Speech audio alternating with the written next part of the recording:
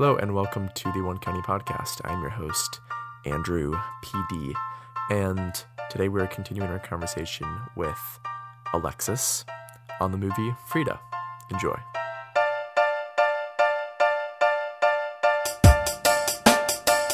Yeah, earlier when you were talking about being surprised by the stars who are in it, one of the power moves, you can read about this, but one of the power moves that Harvey Weinstein had made was that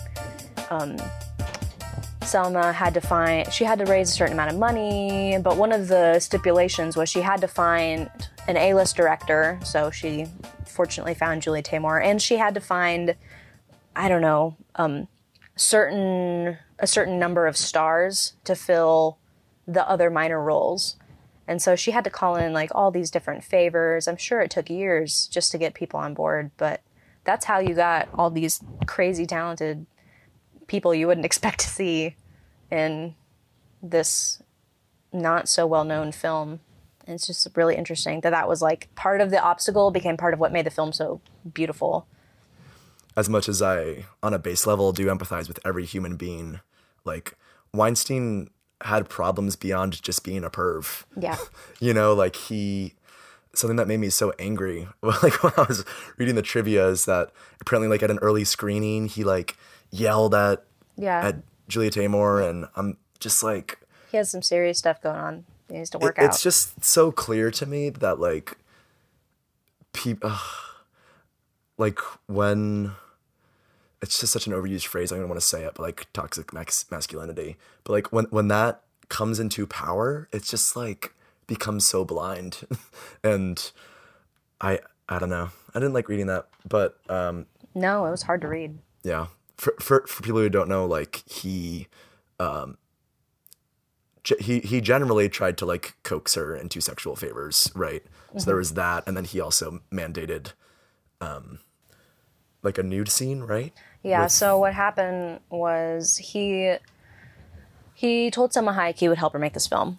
And he assumed that she would provide sexual favors along the way. And so he assumed, you said? He seemed to like assume it, and because he like promised her all this stuff and she was like, great, I'm on board. And then like throughout the process, he would try to, come into her room or get her to do this or that, whatever. You can read the op-ed for all the details. But one of the things, and then all of that starts bleeding into the production process. There was a situation where Julie, so the tango scene, it's pretty, like that tango scene is pretty cool. But that tango scene came to be because Harvey wanted some sort of sexual scene, and Selma Hayek didn't want to do it. Mm-hmm. And so Julie Taymor found a compromise. She's like, how about we have this really romantic tango with a big kiss at the end? Harvey said fine. But the one that made it into the film... That scene was awesome, by the way. Yeah, it was really awesome. Scene. I love that scene. The one that made it into the film, that just... The thing that is the most sickening is that Selma Hayek did not want to do the scene where you see Frida Kahlo and... what's her name? Josephine Baker. You see Frida Kahlo and Josephine Baker's relationship, which was a real relationship that happened when Frida Kahlo was in France. But, Harvey wanted it to be a lesbian sex scene. He wanted it on screen, and Selma Hayek didn't feel comfortable with that. It wasn't that she wasn't comfortable with doing a nude scene with another woman. She wasn't comfortable with the fact that Harvey wanted her to do it for him. Mm-hmm. So all of this sexual politics rolls into the film, and she was just sick and had to be heavily medicated when they shot the scene. Just like all sorts of that. Yeah. Just the way that it was handled, and a lot of it was because the reason that she ended up in a situation like that is because she didn't know how to speak out, or that she could speak out without ruining her project that she'd been working on for 14 years. It probably felt so fragile the whole time. Yeah, and she didn't want... None of these other people working on the film knew, and she didn't want to let all these hundreds of people down, Mm-hmm. So, anyway, you should read the op-ed if you haven't read the op-ed. That'll clear up anything I misspoke about. But I'm really glad she came out with that. And oh, yeah. The reason I brought it up and delved into it. Because first of all, I feel like we should, Yeah. you know, Especially if we're talking about the movie. Yeah, absolutely. Because that's something that has brought the movie back, actually, into Right. popularity. Is people were like, oh, wow, I'd forgotten about that, you know? And, you know, this is just within the past year or so, the Me Too movement and all that. But you just saying about like him putting pressure on her to like get stars and stuff. It's just like, he was a shitty boss. Yeah. Yeah. You know, like, yes, he did like help get Pulp Fiction made and like all these other great films that are iconic. Yeah. But I just wanted to like, I don't know. It's interesting to see him contrasted with Julie Taymor, you know, both working on the same project. Julie Taymor did all these things to bridge all the difficulties that were happening between Harvey and Selma. And it's just pretty amazing to me to see the contrast between these two people at the helm of the film. I hope to be a person who's more like Julie. Let's just say that. Oh, absolutely. Like it's all kind of related, but we were talking about like ambition and stuff. And another quote that stuck out to me in the film was, I think Diego holds up this like old painting of his or something, and he's like, "Do you want to go back to this?" And she's like, "Yes." And he stabs this old painting of like a plant, right? And I found that interesting, and that's sort of a, I guess that I don't think it's bad because it's, you know, they don't hang the movie on it at all, but I guess that could be considered an artist movie or artist trope, is like, it's like, I get all the success and then I got to deal with the cocaine and the divorces, you know, like all these other fame problems come into play. But I wanted to pick your brain about like, why do you think the days where one is struggling and modest and, I remember like Diego references like Mexicans and Mexican culture as mules, you know, and it's the opposite of the ambition stuff in terms of like, we are workers and we're, you know, this is what we do, you know. But why do you think, let's say like, why do you think Frida seemed to value modesty and wasn't ambitious? Like, why do you think she was that way? I don't know. I wish I could pick her brain. What I love about the stabbing, it's like an aloe plant or something, right? Yeah. What I love about that is that several scenes later, when Trotsky and his wife are in their care and they go to see some ancient ruins, they drive past this entire field of massive plants that look exactly like the one he just stabbed. I didn't notice that. Yeah. That's awesome. Anyway, though, your question was, what was it? I Sorry. mean, I was asking you to like go inside the brain of a dead person we never knew. Oh, right. But like, yeah, that. Just any thoughts on like why and I see this in like, in terms of the, like, why is the quality of life or like sometimes the happiness better before success, I guess. Oh, okay. I think, well, if we want to talk about iconography, like, Or could it just be nostalgia? Frida, I don't know. Frida was very rooted in her place. She'd never left Mexico until, I think, that trip. Right. And I don't know. I feel like roots are really important for anybody. Where you come from says a lot about, it's what you're made of, whether you identify with that or not. Where you come from is such an important part of who you are. And I feel like maybe in those moments when she and Diego are struggling, or when her personal art is struggling or his art is struggling, there's something really powerful and really comforting about going back to your roots, going back to what's familiar, something about going back to your own mythologies and your own stories that can help you find where you're supposed to go next. That makes sense. Like, I feel like even success, say, at the MoMA, like Diego getting this new show, it's like, first of all, it's short-lived, you know, it's like, you can't do that every month, you know? Yeah. And I feel like that's how success kind of is. Like, it's never this, like, marker in your life where it's like, okay, at 32, at 48, whatever it is, I, like, hit it off. And it's just these, like, little blips. It's never like, I made it. Timeline. Yeah. Yeah. And no matter how great and grand like getting this show in New York is for Diego, like success and fame is still foreign, but everything about your life leading up to that moment is home, Yeah. you know? Yeah. And I think Frida values that sense of home more than Diego, and Diego is more about, and I see myself in both of them, but I totally get Diego of like, let's go to Detroit, that's an adventure. And I think Frida was able to see it that way too, but to a lesser extent of like, we'll go to Chicago and I think it's not in the movie, but they were in San Francisco for some time, and that had an impact on her. And there's like an adventure to these types of things, and I'm like doing a lot of that right now. But I was on the phone with my brother in Milwaukee a couple weeks ago, and I was like, because I'm in like a temporary living situation somewhere else in Indiana right now, and then I was in Milwaukee for a couple weeks, and I'm gonna have to go back, and then I'm just all over the place right now, which is fun and adventurous, and it's like, but I was talking to him on the phone, and I was like, I just feel so like floating, you know, like I don't have, you know, like some of my stuff is here, some of my stuff is there. It's like when all your stuff is in different places too, that can like make you feel weird. Yeah. But what he said in response to that was, freedom is chaos. Yeah. You know, like the ability to, I don't know, as your choices open up in success, chaos happens. Yeah. You know, it's like the limitations are good. Yeah, it's funny that you say that, because when I was watching the film through this time around, something I was thinking about is, I was thinking more about the love story than I had before. And their whole love story is, as people, they're very free people. They both had this understanding when they went into marriage that, you know, Diego's not gonna be good at being faithful, but they're gonna love each other anyway.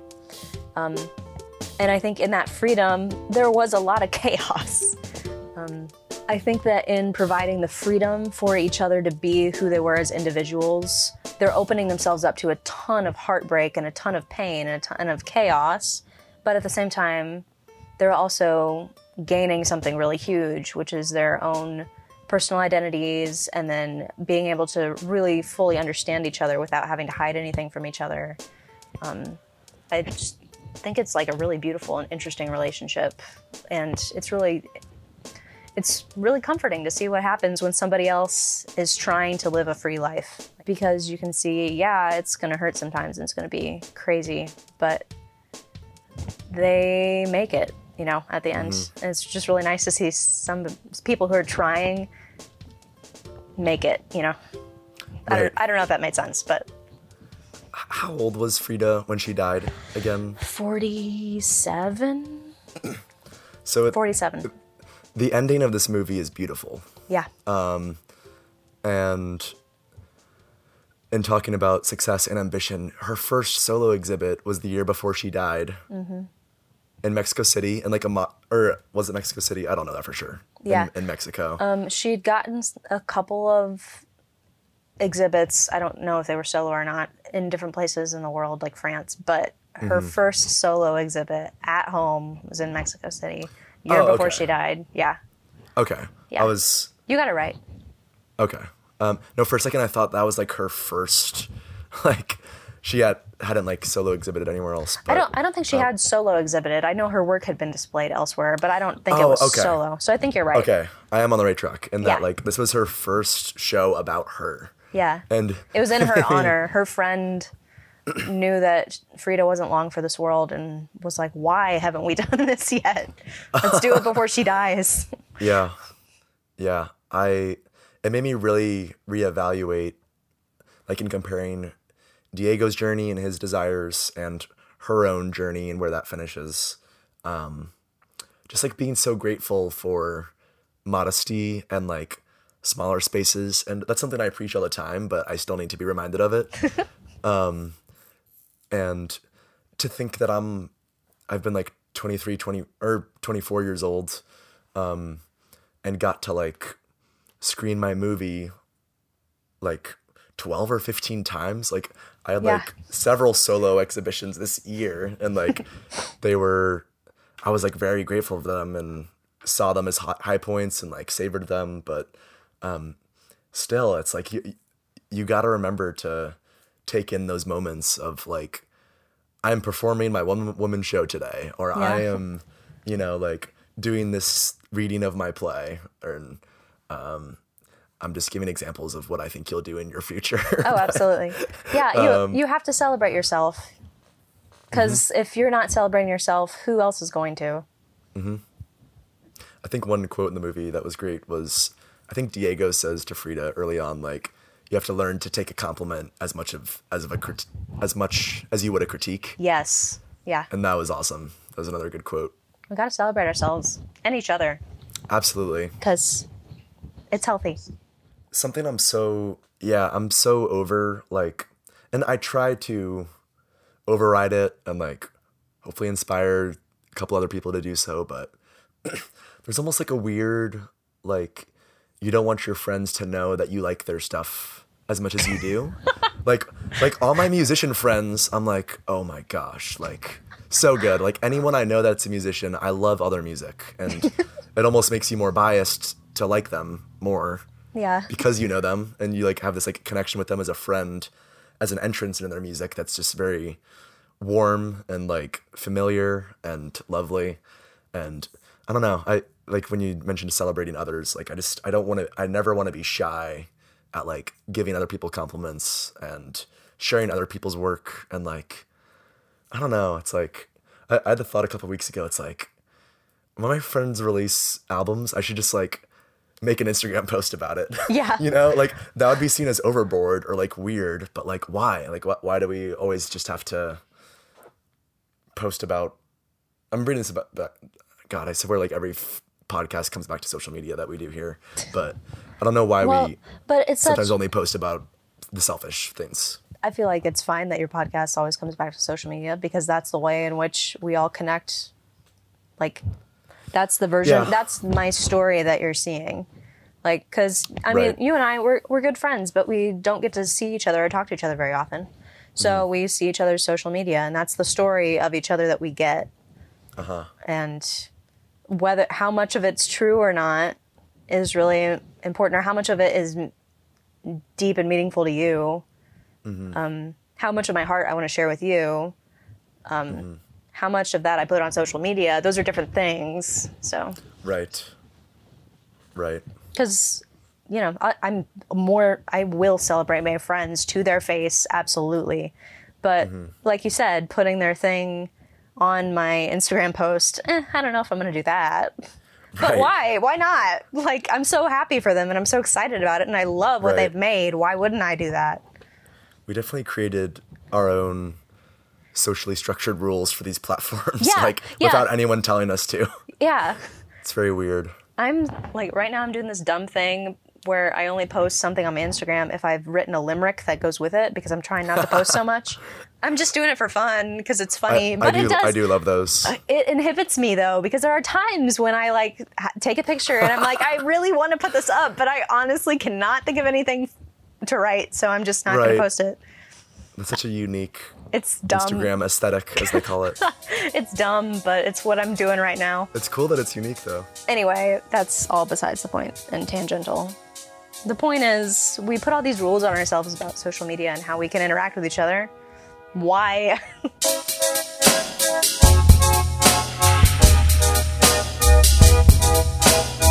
As a writer, as an artist, like, what was your feeling? Like, what'd you take away from this movie, revisiting it?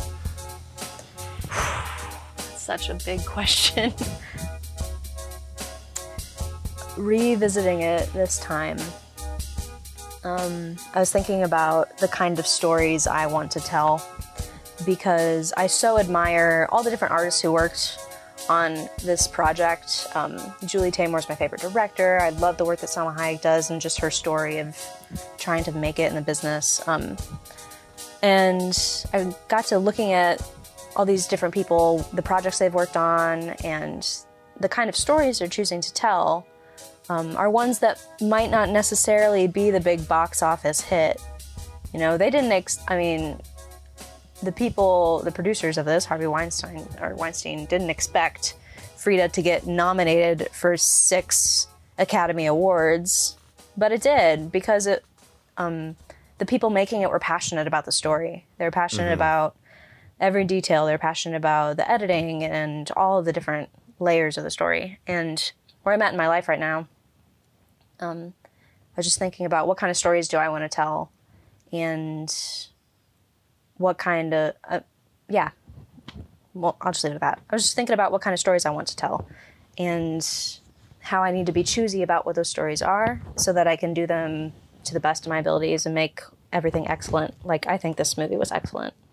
Yeah, the ending where she just burns up was just so beautiful. And I cried a little bit. And I'm a mess every time I watch this movie. I cry like 6 times. yeah, she's just, you really empathize with her health and her work and her relational problems and her bravery. Like, you really come to like her as a person. And I'm trying to think of like, I feel like I've already like ranted a bunch about what I extracted from the movie, but I don't know, like art is just a unique way to like leave behind a legacy, and it's rare that someone can do it to the extent that Frida does. But like, there's just something about the image that I can't even put into words, or maybe don't even need to, of like her burning up at the end. Yeah. That was just like, it's some quote from like a Yasmina Reza play or something like, or no, it's Sartre. I'm thinking of like different French people. Okay, perfect. It's from, so surreal. It's from No Exit, of course. I'm Yeah. thinking existential. And there was just like a quote, I think it's like, you are your life and nothing else. That's just what I thought. At the end, it was like, just because they bookend it with her death to like the second, pretty much, it's just like, okay, like, back to work, Yeah. back to life, back to play and love and everything. So I don't know, it was just really beautiful. What I love about that moment is it's like such a beautiful marriage of all the things that Frida was made of. It's her illness, it's her art, the fact that it's firecrackers going off. You get this like mythic sense of the phoenix rising up, and then you have all of the Mexican like Day of the Dead. You know that she's not really gone. Her spirit lives on, kind of a idea. Yeah. Yeah, I love that ending too. What a valuable ideology. Oh yeah. Yeah, that's so good. Their Mexican culture, they very much believe in a place beyond where we are now. And so much of that is in her art. And so much of that's in this movie. There's like 2 different worlds happening. There's the reality, and then there's like the highly, then there's like the magical realism of her paintings and her ideas and her pain. Did you see Coco? I did. My family. I love Coco. I'm so glad you saw it. Oh my God, my family, we all saw it together. We sat, it was so dumb. We had to sit in the front row of the theater. We all saw it together, and we all cried like babies, because I'm half Puerto Rican. And so even though I'm not Mexican, a lot of that Latino culture does resonate with me. So we were all a mess. Yeah, I was It was so too. good. That might be one of my like top 3 cry movies. Like, Yeah. It really like deeply moved me, and I wasn't expecting it, because like I feel like people didn't talk about it a ton when it came out. Like, Yeah. I watched it on Netflix, I think, and so my grandma passed away like a week or 2 ago, and I'm going to her memorial I didn't service. know that, Andrew. I'm sorry. Thank you. I'm going to her memorial service on Monday, and I literally think I watched Coco 2 years ago, and I spent more time with her because of that movie. Oh my gosh, that's crazy. That's Like, it's so really cool. bizarre. Like, I drove her around more places. Like, one of my last photos of her is like, I took her to the grocery store in like April or something, and I have that photos on my phone. And That's really cool. Mexican culture is awesome, and Yeah, the art I've consumed around it has changed my life for the better. that's awesome. Oh shoot. I thought of another tangent that might take a while. Do we have That's time? totally fine. Okay. Let's do it. Since we're talking about death, one of the surreal moments in the movie is when Frida she's I don't know, broken up with Diego again, I guess, and she's drinking at a bar, and she's approached by Death, the woman in the mask who's singing La I know Llor- this fact about her. La Do you know the Llorona. fact? Yeah. You want to share it? I'll have you share it just in case I mess it up. Okay.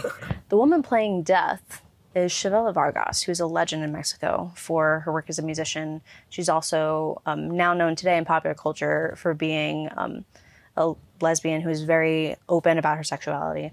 And it's fascinating to me that this woman who literally was one of Frida Kahlo's lovers and one of her friends was in the film and part of the process. So you almost get these like two generations of people who loved Frida Kahlo. You have someone who was her friend who was there, and then you have, you know, Selma Hayek, who's just like really inspired by the story and wants to make sure that story is carried on.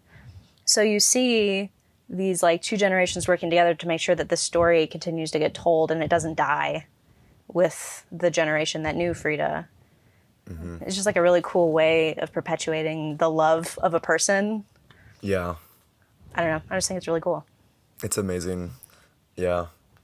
Really, really old people are amazing. They're the best. Just unbelievable. I get sad sometimes, Andrew, because so much of our culture is polarized away, like ageist in a lot of ways. Dude, like, it's the unwoke frontier. I'm ready for someone to woke yes. the ageism. Oh my gosh, I'm like all over that. Like today I was sitting in the chiropractor's office and this old man was complaining about, you know, young women showing their belly button and whatever. And I'm thinking to myself of how much of my world he doesn't know because he probably doesn't have a smartphone. And like, I don't know, it makes me sad. So in moments when younger generations and older generations can come together and love something together, I'm all for it. Yep. That's something other cultures probably do better than Americans, just because in a lot of other cultures, elderly people live more with younger people, like in their family. Like in Latino culture, a lot of times your whole family lives under one roof. Mm-hmm. It's not always the case, but sometimes. Anyway. Yeah, stereotyping really old people as Trump supporters hasn't helped the ageism Not either. Not at all. Ugh. It's been rough these days. Yeah. It's so rough. I was at Jiffy Lube or something, which I wouldn't recommend. Like this 70-year-old guy was like really stressed by having two customers. Yeah. And I was in line and this guy in front of me and it was taking really, really, really long. And on paper, one of my worst experiences, just waiting for an employee to do something for something. And then later I'm just like, he shouldn't be working. He shouldn't even be working. You know, someone should be taking care of him. He shouldn't be having to work. Yeah. You know, the problem is not me being in a rush. It's that this man's having to work right now. Yeah. So I appreciate Coco and all the ideas we're talking about in terms of valuing old people. It's do we even need a new term for that? Yeah. Because that term's become bad. Our elders, that's a badass term. Yeah. Okay, Andrew, I think what's happening is that we need to start the wokeness about ageism. Okay. I'll start making some memes and we'll get the ball rolling. Let's do some memes. Let's do some projects. Thankfully, Frida didn't have to deal with ageism like most tragic people that we admire. And do we admire them for dying young because we're ageist? I don't know. Yeah, that is a really good question. I mean, yeah, you think about the 27 Club, how many of those people I think are the coolest people ever, and I'm probably going to live, I hope that I live a little bit longer than them, but then will I be less cool? I don't know. I'm down for it. I want to make more things. Yeah. I want to hang out with people more.